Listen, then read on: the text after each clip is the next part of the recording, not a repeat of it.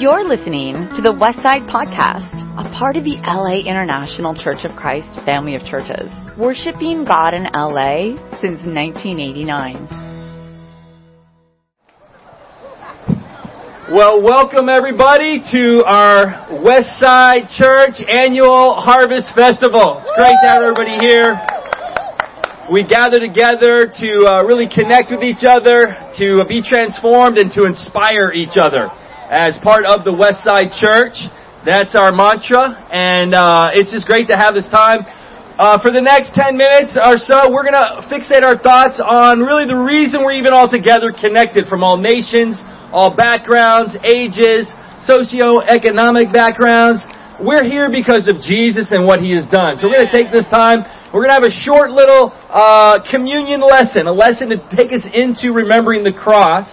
And as a congregation, we really care about our community. We care about our people. So I also want to begin with a word of prayer just to welcome us in, set the tone for an awesome day. I know there's many prayer requests out there. I know our prayer team, we have a great prayer team in our church. If you go on our website, you can list out the things you need prayers for. Talk to people who brought you today. We want to be praying for the real needs going on in people's lives. So let's go to God right now and pray to start things off. A couple specific prayers there, and then we're going to go on with our lesson. So let's bow our heads in prayer. Father in heaven, thank you so much for the privilege of being here at this time to worship you, to connect as a community here in Culver City and the whole West Side. Thank you for the West Side Church and all the work that's gone into today's festival and fun. We're going to be honoring first responders. We're so grateful for all they do, helping really serve the community. God, we know that as servants of you, we're first responders to people's spiritual lives and physical lives as disciples of Jesus. Give our time here just a special blessing of energy and faith. Open our hearts. A special prayer for the Herreras as Andrew has to return for open heart surgery we just found, Father. And we want to pray for the family and for him specifically. We know we're praying for the Donaldson's family, God, in the passing of Albert, as well as his brother. We really want to pray for Pam's strengthening and encouragement, and for our family just to know that many amongst us fight the fight of the faith, and they finish the race. God, we mourn with each other, but we rejoice in the victory of our faith. And Father, I pray you'll bless this Harvest Festival in an incredible way. Open our hearts as we study the Word. It's in Jesus' name we pray. Amen. Well, today the title of the lesson is Deep or Shallow. And it's coming from the parable of the sower, which we've been doing the parable of the sower. We did it last week, and we're going to keep with it for a couple weeks. And we've been hitting the parables as a church. But, as you think about who you are, do you see yourself as deep or shallow? And I don't think any of us like to see ourselves as shallow.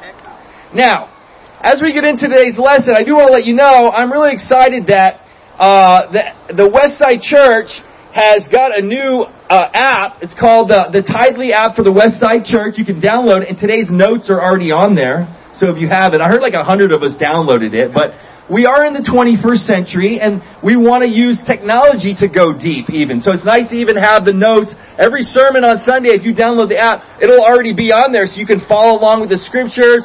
And James Lem, I want to hold him up for doing that, but it's just part of using gifts of technology, I think, for us to get deeper as a church. Amen? So I actually today, outdoors here, because of the wind, I didn't want to have notes. I'm going to preach straight off the app, and you can follow the notes if you can download it. But I want to tell you a story to begin today's lesson.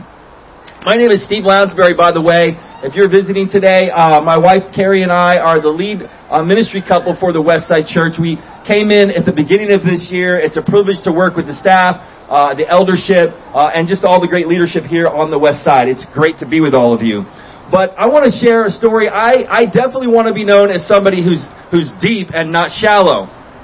And a lot of times our relationships with people reveal that, and none more so oftentimes than in how we treat one another. And, with my wife Carrie, I love her for her depth. I love her for what she's all about. I remember when I first was interested in her as a young single guy in our ministries, I found out she had read through and highlighted the entire book of Proverbs. She would get up every day at like 5:30 and go through the Proverbs. and highlight scriptures on integrity and highlight scriptures, about really being faithful to God. And I was so inspired that she, as a young woman at this time, wanted to gain a wisdom and a depth and a richness. And so that certainly attracted me to her. Now, a lot of you might, if you know my wife, that's not the only reason. There are many great qualities about her. And I'm going to tell you a funny story, but I want to set it up that I'm interested in more than how pretty my wife is. She is very pretty, and that's just the truth, but I'm interested in her depth, okay? Now, as I go on with the story, oftentimes we will be out at stores shopping, and other women will stop my wife and say, "You are so beautiful," and she's just very gracious and kind and says, "So thank you," and it's a little awkward, but I'm telling you, that's been my experience with her. Many people have said that she's definitely beautiful. So, I bring it up to the funny story, but I love her depth, but I will tell you the story. One time, when I was dating her, I needed to bring I lived nearby, we lived in Long Beach at the time, we were in our single adult ministry here, in the Long Beach church at the time, and I had to bring something over. She was a neighbor, and I had to bring something over. I don't know if it was for her or one of her roommates. And I went over there, I was knocking on the door, and I don't think she knew that it was going to be me. And I think later, I don't know if it was later that day that we had a date, I'm not sure. But anyway, she was getting ready. It wasn't later that day, babe? You don't remember the story. Okay, well, here's what happened. She walks up to the door, and I'd only seen her at events where she's all dolled up, so to speak. You know what I'm saying? Like, she was like ready to roll. Yes, okay, you know the story now. And so she walks to the door, and I am handing something off. And when she walks to the door, at first I thought that she had something, she'd been crying or something. I thought, oh, she looked a little different. And then I thought, what? And I was thinking in my mind, her face looks different. And so I said, what happened to your face? Yes, I confess. She didn't have any makeup on. And it was the first time I had seen her. She was like 20 years old. And she's gorgeous, but I said that, yes, I said that, and to this day, I share that as one of my most embarrassing moments. I was interested in her depth anyway, and I was concerned about her heart, that something was going on, and I didn't know what I was doing. I'm sorry, honey.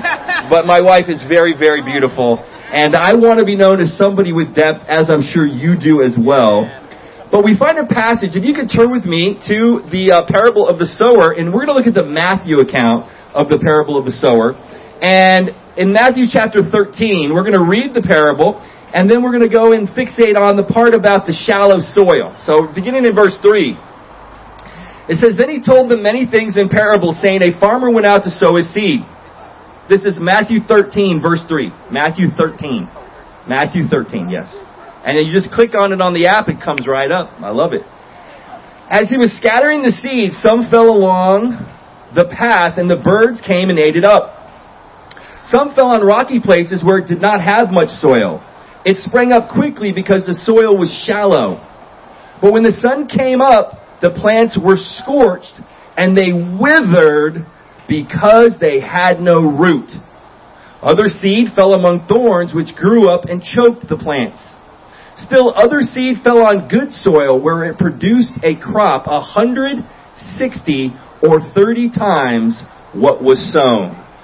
And so here we have a classic parable of, the sower of seed, which is the Word of God to impact the heart. And there's 4 different kinds of hearts. There's the hard heart, right, that just doesn't get it at all.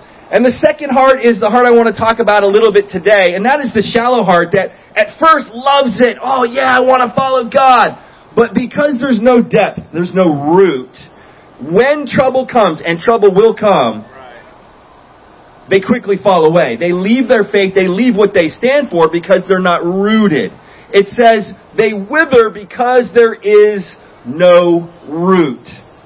And I want to, a little bit further down in the passage, you get Jesus, and this is one of the rare parables where Jesus actually explains the parable to everybody. And that's a cool thing, that you get the actual explanation from Jesus himself.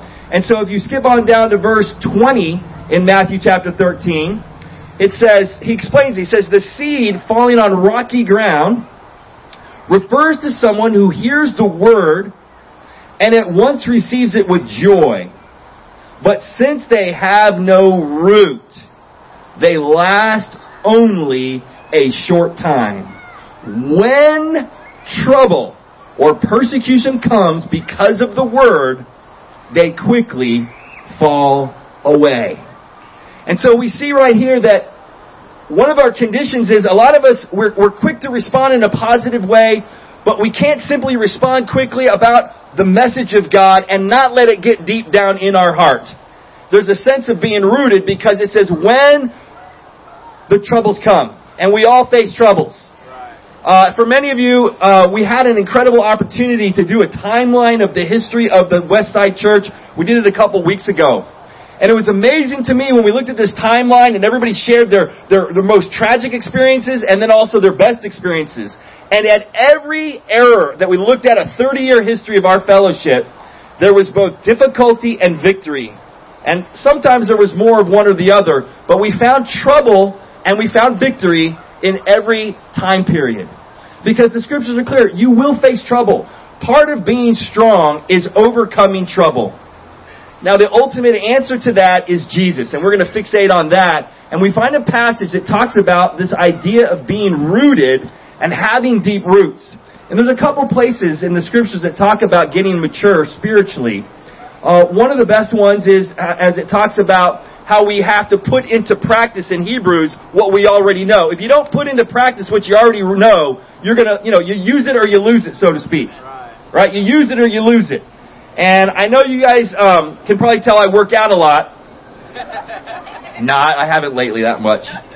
And if you don't, those of you that do go to the gym, if you work out a fair amount, you get bigger. It's men, right? Or slimmer or whatever it is you're looking for. And if you stop, it goes the other direction. Right? You use it or you lose it. If you don't keep with something, it changes quickly. You got to stick with it. That's a principle of being rooted. But I want to close today's concepts as we relate to the cross from Colossians chapter 2, verse 6 and 7. And it's a verse that talks about being rooted. All right, I want to read that to us.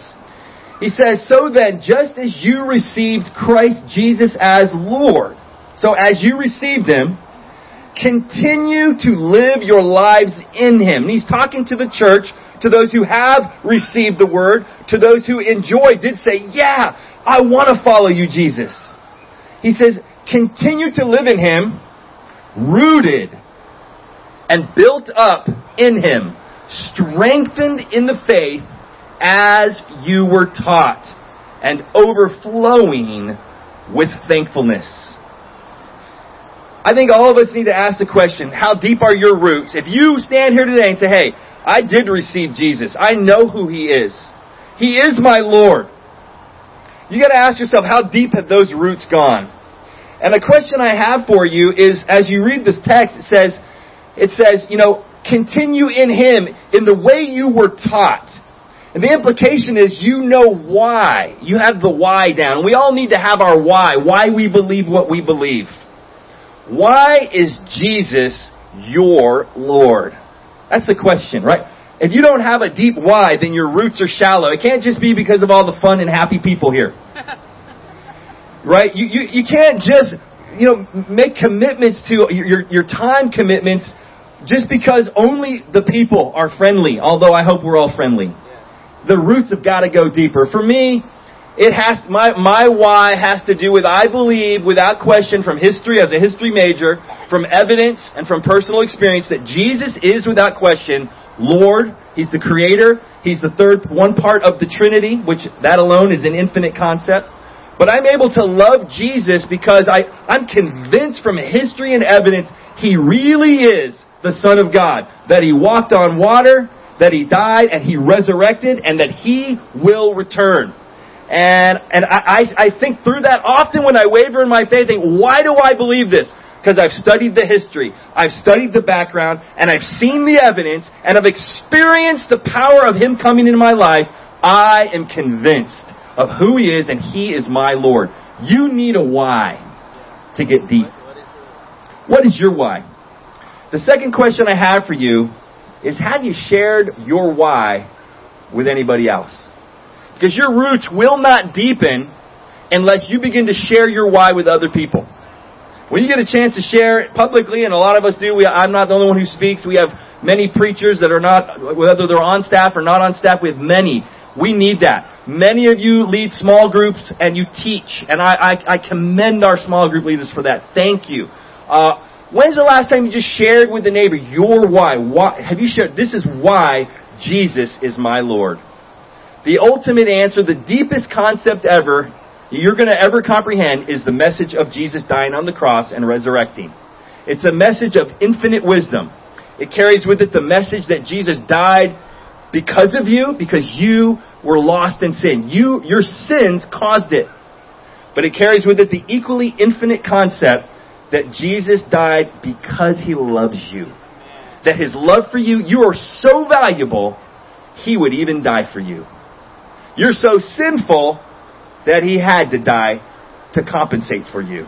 Those two concepts are different polar opposites that are hard to comprehend. And I challenge you to get deep by looking deeply. What does the cross really mean? And what is your why? Amen? Let's go to God in prayer as we reflect on the cross so we can be deep individuals, deeply rooted in Christ and what He's done for us. Let's pray. Father, thank you so much for the incredible, infinite love that you demonstrated in sending your Son Jesus to die for our sins. And Father, help us to comprehend that we need that blood that was shed to cleanse us from our iniquities, Father. That we don't deserve it in any form. And comprehending the two sides of the coin, that we're worthy of death and yet we're worthy of the love that exceeded all loves. Father, help us to get deep in our understanding and deeply rooted to stay strong forever. We thank you for His body given for us and His blood shed. It's in Jesus' name we pray. Amen. You've just listened to the Westside Podcast. For more information about our ministry, please visit thewestsidechurch.com or laicc.net.